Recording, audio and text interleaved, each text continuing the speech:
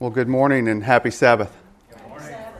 I'm glad to be here at the Mount Pleasant Adventist Church. I've been here, I believe, more than a handful of times over the last few years, and it's really good and comforting to know when you walk into a place, in a building, you recognize the faces, and not only that, but they recognize me. So it was good. I felt that welcome as soon as I walked in the door, so thank you very much for that. My name is Heath Archer. It says it there in the bulletin there. I am an elder at the Crowley Seventh-day Adventist Church in Crowley, Texas. My wife, Jacqueline, and our three wonderful boys, reminded of them when we had three wonderful boys right here just singing a beautiful song. But Boone, Hudson, and Luke all are at home today. They could not be here with me, so they send you well wishes and wish they could be here. And hopefully next time I'm around and can come in, I'll be able to bring those folks, my family, with me. Today, the sermon title is called The Source. And, when I get into studying or God's putting on my heart a certain message or a certain title that He would like me to talk about, I always like to look it up. I like to get the definition of what it is and get the meaning behind either the word or the topic and really dig into that before you build your foundation of your title or your message for the day. And so the definition of the word source itself is this. It says a place, a person, or a thing from which something comes or can be obtained. And it's my prayer today, and we will have another prayer in just a second, but it's my prayer today that each and every one of you, when we leave this place, we will have more enlightenment, more understanding of just who the source is, which we can probably all assume who I'm talking about here, Jesus Christ, right? Amen? But also that you would dig into the Word more so, into what that means to you on your particular journey and pathway in life. So before we get into the message, let us bow our heads for another word of prayer, please. Father God, once again, I want to thank you for this opportunity to speak your word. I want to thank you for this opportunity to speak to brothers and sisters and fellow believers that want to know more about you. People that have set aside this day and the importance of this day to not only in spirituality and physical nature, taking just that physical day of rest, but that spiritual reinventment of each and every one of us to get into your word, get into your truth, to share the good news with others. So I pray, Father God, that you would anoint my lips once again to bring the words that you would have me to speak to each and every person here. And that way, may we all be blessed and uplifted to not only take it through this day, but the rest of the day, the rest of the week, and the rest of our lives till we meet again. We love you and we thank you for hearing this prayer. In Jesus' name, amen. Before I get into that, I was going to mention, Miss Ruth, you said you were at the beach this past week, and I and my family were at the beach as well this past week. So seeing that picture reminded me, we just, as of yesterday, got all the, there's no way to get all the sand out of your, we had our vehicle like totally cleaned out and washed out on it, but there's going to be remnants of that sand for a while. But seeing that picture helped remind me of the wonderful time we had at the beach with my family this past week. I want to talk to you about another scenario that this company called Spark People described the word source. They say, when God's word as the solution to your problem becomes bigger within you than the problem is on the outside of you, then you will have faith to overcome because God is your source. Once again, please remember that. If you don't remember anything else I say today, please remember that. God is our source. He is with us. He is never going to leave us. And it's my prayer that we'd all stay focused on the source and don't take our eye off of Him. I've got a couple quick stories to tell you before we're going to get into the book of Kings today, 1 Kings, and the story of Solomon. But before we do that, I would like to just tell a few quick stories. And the first story I'd like to share is about my son, Boone. He's 5.5 years old. And we were at the doctor's office one day. And it was for just a routine shot. And for whatever reason, I'm being a little sarcastic here about getting a shot. Kids normally don't like to get shots. So he was very uncomfortable and kind of worming around the table in the chair. And he just was almost inconsolable. And I got down real close to him. And I said, Boone, I said, just look at me. Focus. Just look at me, okay? It's going to be all right. It's just a normal shot. Daddy's right here. But just look at me. Take your eyes and focus on me. And when he did, I noticed that he calmed down. He seemed to calm a little bit more than where he was. And it was after that time that I realized that when he was looking at me, he was seeing something different. He was taking his mindset off of where he was in that current situation or scenario, and he was at a different place, more comforting, maybe a time where he thought about a time where we were playing out in the yard, whatever that may be. It took him off of what was going on in the immediate. And so I took comfort in that. But I also look at that for myself, right? Just as my son looks at me for something different, or maybe peace or comfort or protection, I need to look at God. I need to look at my Heavenly Father for that same comfort, for that peace, for that protection. And I need to keep my focus on Him and not of the world. It's real easy for us to get caught up in the world today. It's real easy for us to turn on I tell people, don't watch the first 10 minutes of newscast. Like the first 10 to 12, 15 minutes of the newscast is normally that hook. They try to get you caught in. So it's always the gloom and doom and all these things that are going on. But for me, it's don't get focused on the world. Stay focused in Christ and in the Scriptures. But, the devil with that undertow is working overtime. And he is turning the heat up, ever so slightly. And it's about to be wide open for each and every one of us. So we need to stay focused and diligent on Him and not of the world. The other story I'd like to share with you is took place over in England many, many years ago, before electricity. But there was a church and a pastor over in England. And this church, the way they had their lighting, or their lighting source, was in each pew, right above the chairs, there was a little pedestal. And that little pedestal, the members would come in and light a candle, and they would set that on the pews. That would then illuminate, right? You're in your pew reading your scriptures or singing your hymnal.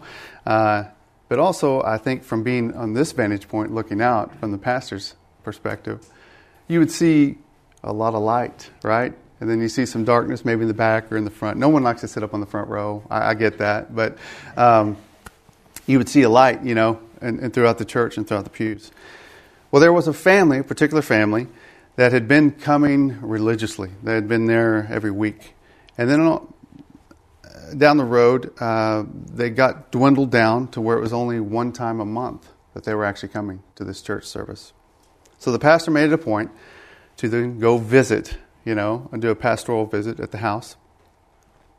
And the man knew about it. The husband knew about it. The wife and husband obviously knew about it. But the husband was pretty steadfast and like, I can go once a month. We're very foundational in our faith and our walk. I only need church maybe once a month. That's good. That's good for us. And I'll tell the pastor that when he gets here.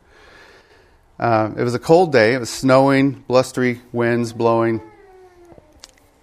Here comes the pastor. They see the pastor come up, walks up to the steps, opens the door. Hello, how are you doing? Pastor walks right by them, over to the fireplace. Coat on, hat on, everything. Doesn't say a word. Picks up the tongs, reaches into the fire, pulls out a hot burning coal, sets it right in front of the fire, but out of the fire, but on the floor. And then he just steps back and he just watches. Well, at this point, he's got the husband already, because the husband already had a defense system set up to get into a debate with the pastor about why you're not coming to church. And so the husband he just walked over. He had the husband's attention, like I said. He walked over, stood right by the pastor, and was immediately drawn in to what was going on here on the floor. Well, eventually, what happened to that coal? Burned out, right? So it went from this red hot coal that was in the source of this fire, this heat source, and it was drawn out onto the floor, out of the source, and it became cold and black, and it went out. The pastor simply looked at the man and said no words, because no words had to be spoken. The man got it. When you take yourself from the heat of Christ and God and the fire of the Holy Spirit, and you set yourself outside of that, we will burn out. We need to stay close to the source. Stay in the fire. As I mentioned, we're going to be talking a little bit about King Solomon today. So I hope you brought your scripture, your Bibles along, but we're going to be in the book of 1 Kings today.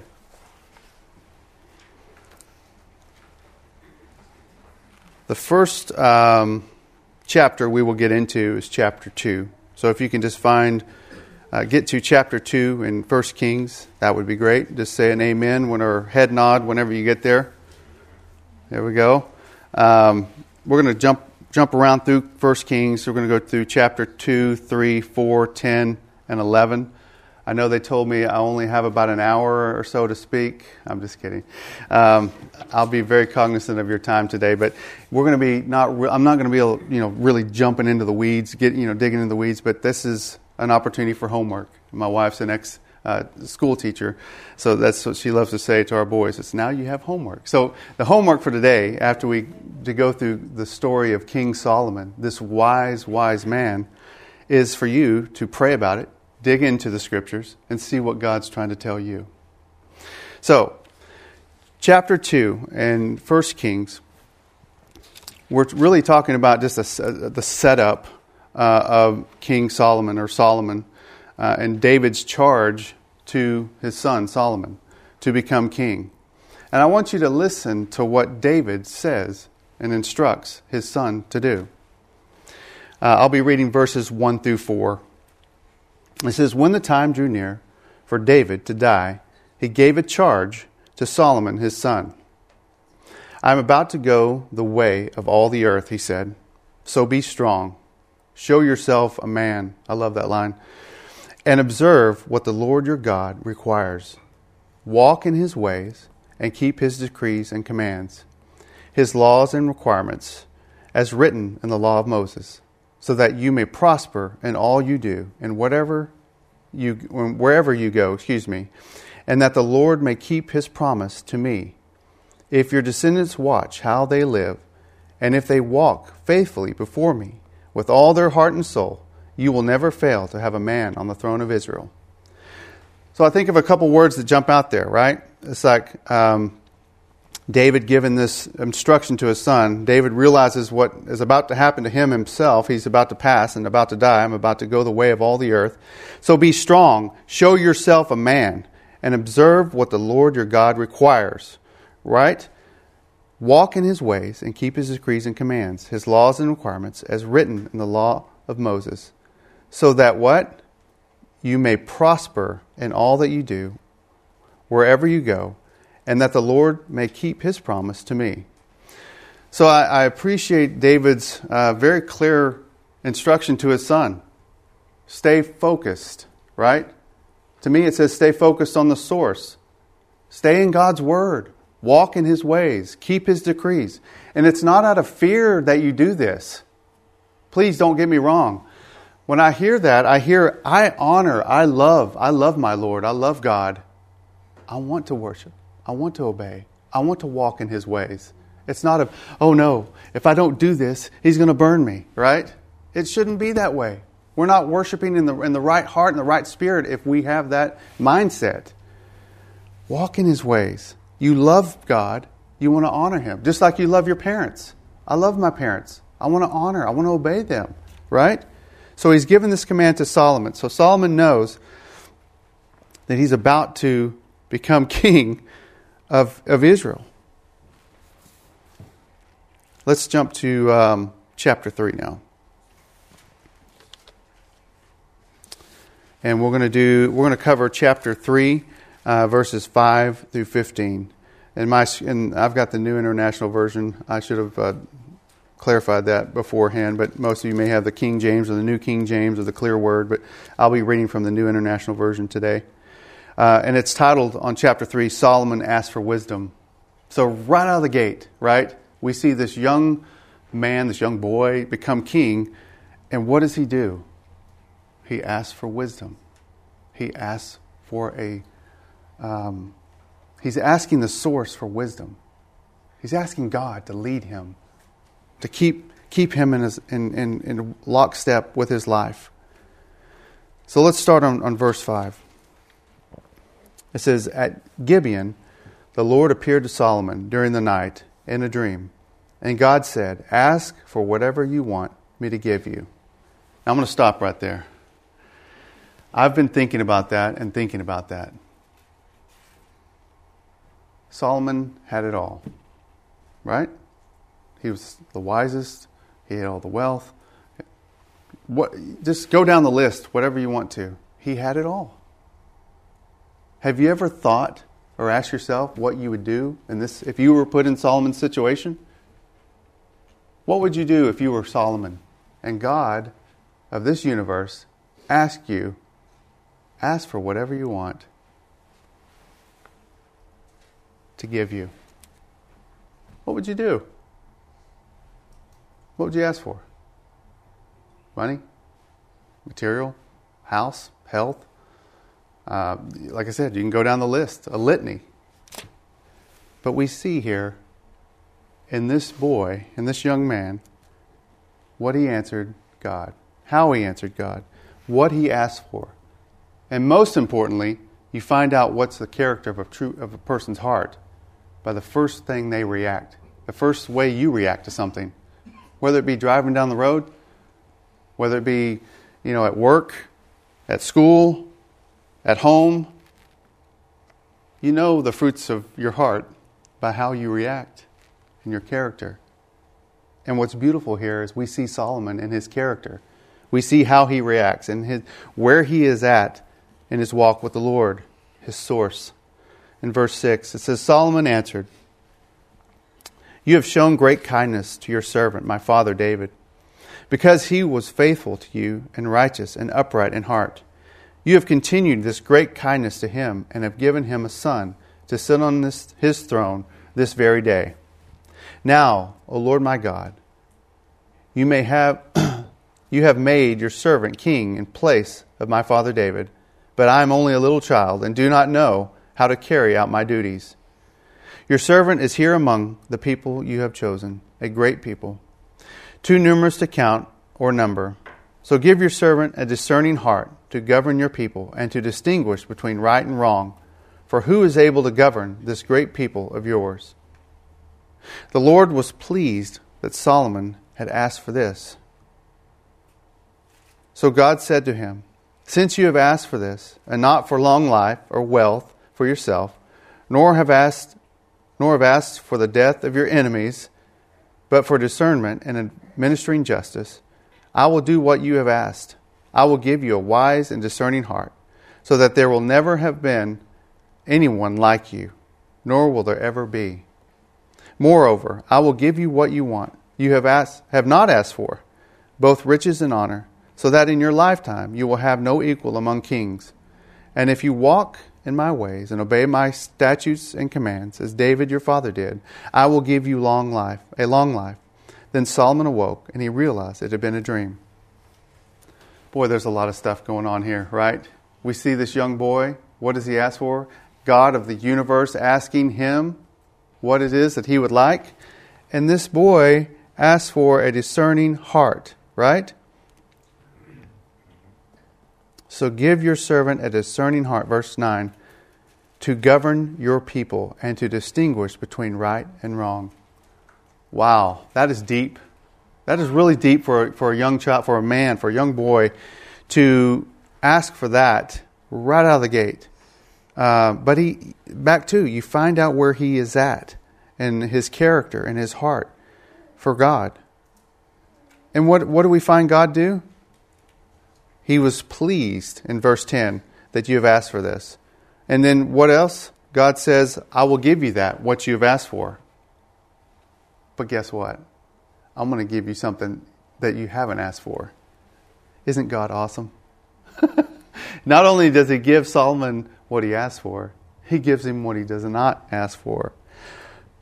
Verse 13, moreover, I will give you what you have not asked for, both riches and honor. I bet Solomon's going, wow. So that in your lifetime you will have no equal among kings. And if you walk in my ways and obey my statutes and commands, as David your father did, I will give you a long life. Now I can only imagine the excitement that Solomon felt as soon as he woke up from that dream. Right?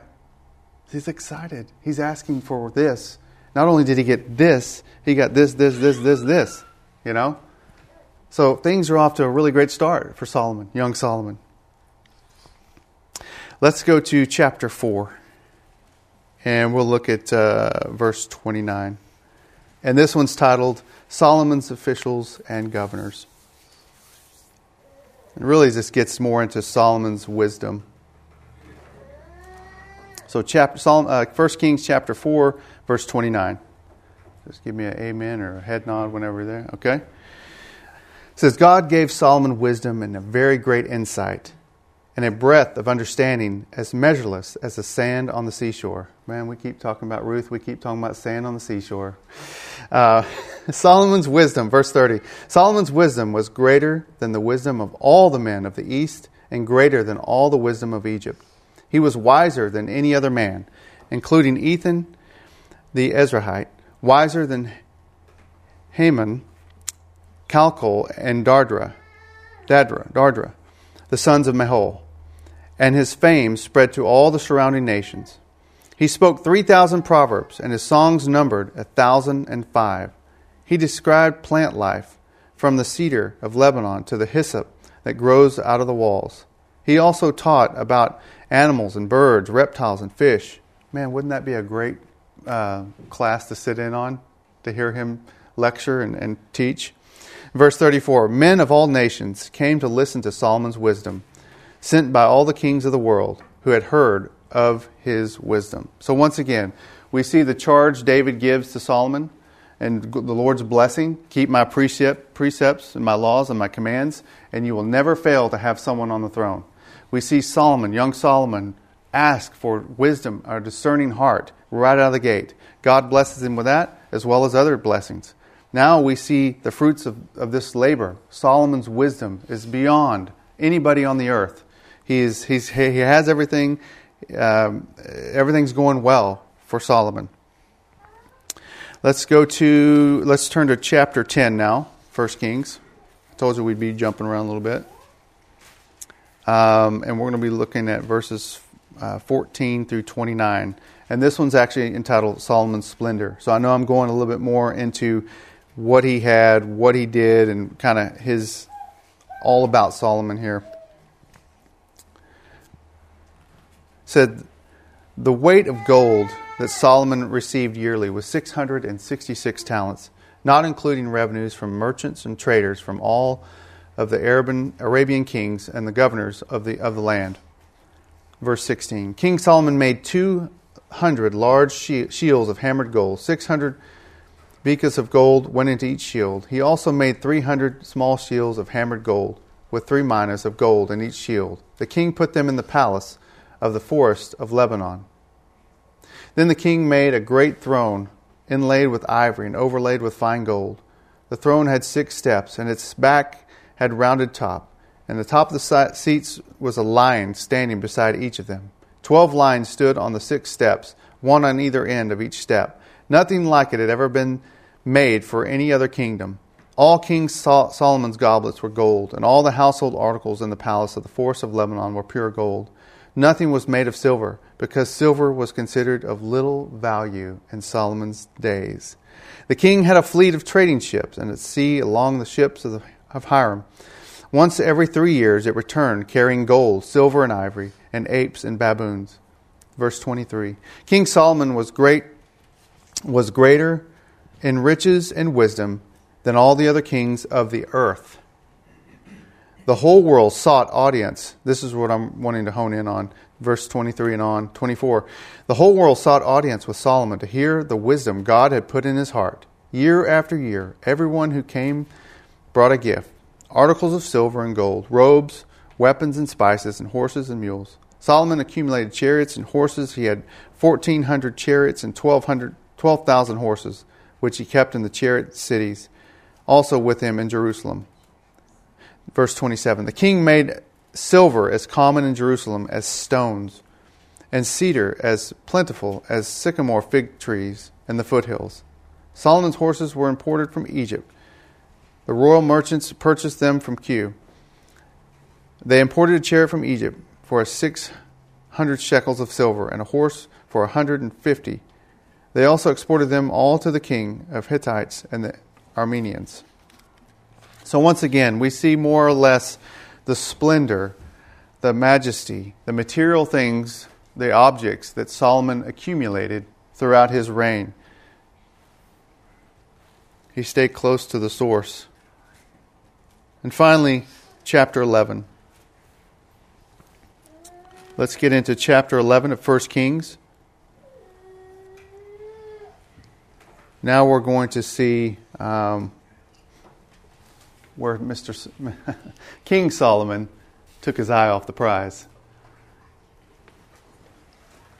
In verse 1 of chapter 11, it says, King Solomon, however, loved many foreign women besides Pharaoh's daughter, Moabites, Ammonites, Edomites, Sidonians, and Hittites. They were from nations about which the Lord had told the Israelites, you must not intermarry with them, because they will surely turn your hearts after their gods. Now, don't you think if God told them not to do something, they probably shouldn't do it? And I need a mirror up here and talk to myself real quick, right? God told me not to do this. God told me not to do that. But yet, I find myself doing that, right? He's warned us. He's telling us. It's no different back in these days. You can take anybody in the Bible and their stories, and it translates into the living word today and how we can apply it to our lives. So the Lord had told the Israelites, you must not intermarry with them, because they will surely turn your hearts after their gods. Nevertheless, that word, I don't like that word. Nevertheless, Solomon held fast to them in love. And he only had a few, right? In verse 3, he had 700 wives of royal birth and 300 concubines, and his wives led him astray. I'm sorry, but 1,000 women telling poor Solomon this and that and what to do. I'm just kidding. There was a lot of influence there, right? And a lot of these women did not worship the true God. They worshiped the gods of their nations, of their forefathers, their idols, right? So it was only a matter of time before Solomon, if he did not stay strong in the faith, kept that coal in the fire, right? Then he was going to be, the devil knew it. He's like, I got this guy, I'm just going to give him time. Just let him hang around him. They'll turn him away, He had 700 wives of royal birth and 300 concubines, and his wives led him astray. In verse 4, as Solomon grew old, his wives grew old. So, right, we have time there, right? It's no different than us here on this world, in this earth. Satan's going to chip away at us and chip away at us and chip away at us if we don't stay in the fire, right? He's just going to wait for that moment. As Solomon grew old, his wives turned his heart after other gods, and his heart was not fully devoted to the Lord his God, and as the heart of David his father had been. Verse 5. He followed Ashereth, the goddess of the Sidonians, and Molech, the detestable god of the Ammonites. So Solomon did evil in the eyes of the Lord. Now this, once again, that should speak volumes there, because he was the wisest, right, in the whole earth. He had it all. He could, yes, he was a sinner, because we're all sinners, but yet he had more wisdom and discerning and than anybody. But yet after that time, he got wore down. So Solomon did evil in the eyes of the Lord, and he did not follow the Lord completely as David, his father, had done. In verse 7, we find the rest of the story. On a hill east of Jerusalem, Solomon built a high place for Chemosh, the detestable god of Moab, and for Molech, the detestable god of the Ammonites. He did the same for all his foreign wives, who burned incense and offered sacrifices to their gods. Verse 9, the Lord became angry with Solomon, rightfully so, I say, because his heart had turned away from the Lord. To me, it's more or less that the heartbreak that God felt from Solomon just not following him. It's no different than me and not following God. I need to follow God. I need to be fully committed to the source. And when I turn from him, left or right, it breaks his heart. Please don't think of God as somebody up there with a big stick that just wants to whack you over the head. I went away from the church. At about 12 or 13 years old, I completely went away from the church. But God brought me back. Amen. Amen, right? If you would have said to me, 5-10 years ago, that you would have the honor and the opportunity to speak God's word in front of a group of people, I would have laughed at your face. I would have said, there's no way. Get out of here. But here I am, right? Here we are. You're here today for a reason. God put you here. God put me here. And He has a purpose for each and every one of us. So what I'm getting at here is, even though in verse 9 it says the Lord became angry with Solomon because of his heart had turned away from the Lord, He still loved him. He still loves me. He still loves us and you. His heart had turned away from the Lord, the God of Israel, who had appeared to him twice, although He had forbidden Solomon, verse 10, to follow the other gods. Solomon did not keep the Lord's command. So the Lord said to Solomon, since this is your attitude, and you have not kept my covenant and my decrees, which I commanded you, I will most certainly tear the kingdom away from you and give it to one of your subordinates. Once again, heartbreak, right? And I'm sure Solomon had that heartbreak too. Now he's facing God, who years earlier not only gave him what he asked for, gave him more that he didn't ask for. But what do we find in verse 12? We find some grace here from God. Nevertheless, for the sake of David your father, oh wow, I will not do it during your lifetime. I will tear it out of the hand of your son. Yet I will not tear the whole kingdom from him, but will give him one tribe for the sake of David my servant, and for the sake of Jerusalem, which I have chosen. So once again we find grace throughout all of this. Throughout Solomon taking himself out of the fire, away from the source, and taking his eye off the ball. If you want to talk baseball terms here. Eye off the ball, right? God still had grace. He still distinguished mercy and grace to Solomon and the kingdom.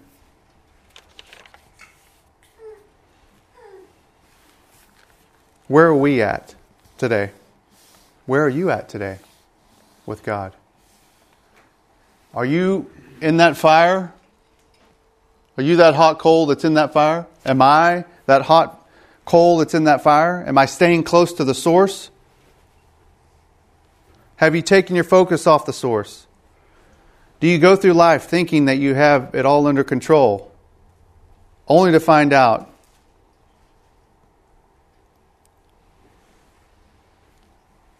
you've left the source? You've turned from the source. You've taken your eye off of Him. Solomon was the greatest and wisest in the land. He had it all, you could say. But he took his focus off the source. He relied on his wives, other people. Let me put that in there. Other people to give him advice, to lead him down a path that was away from God, was out of the fire.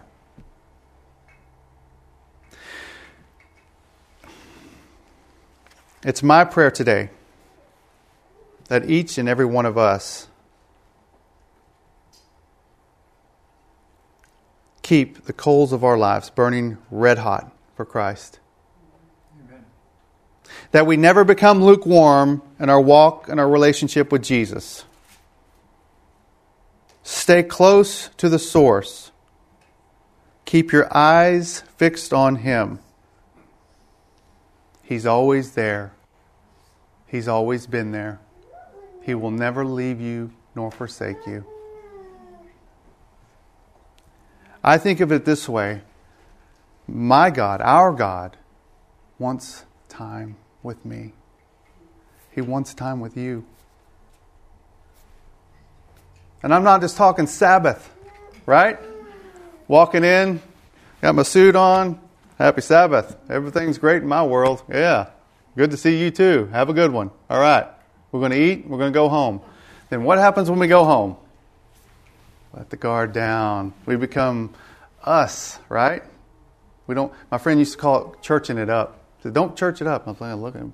I started thinking about that. It actually makes sense, right? Be yourself. Be real, right? God wants us. He wants all of us. Not just a little bit. Not just on Sabbath. He wants us every day of the week. And I'm glad He does. Because just like Solomon, He wants to give you more than what you ask for. Amen? Amen. Father God, once again, I can't thank You enough for this opportunity to bring Your word, to tell a story about just who You are, how wonderful a Savior You are, and how we need to stay connected to You, the source, and all that we do, not just on the Sabbath day, but every day. And Father God, it's my prayer that each and every one of us under the sound of my voice will be drawn in closer and stronger in their walk and their understanding of just who You are and who You want to be in our lives. That You just want to spend time with us. I pray that each and every one of us would give that amount of time to You, Father God, not only today, but forever. And this life, but through eternity. We want to give of our time to You. And we just love You and we thank You for this opportunity this day. Bless each and every one of us as we go into the lunchtime hour. Bless the food and the hands that prepared it. And bless the rest of this day. We love You and we thank You for hearing our words. In Jesus' name, amen.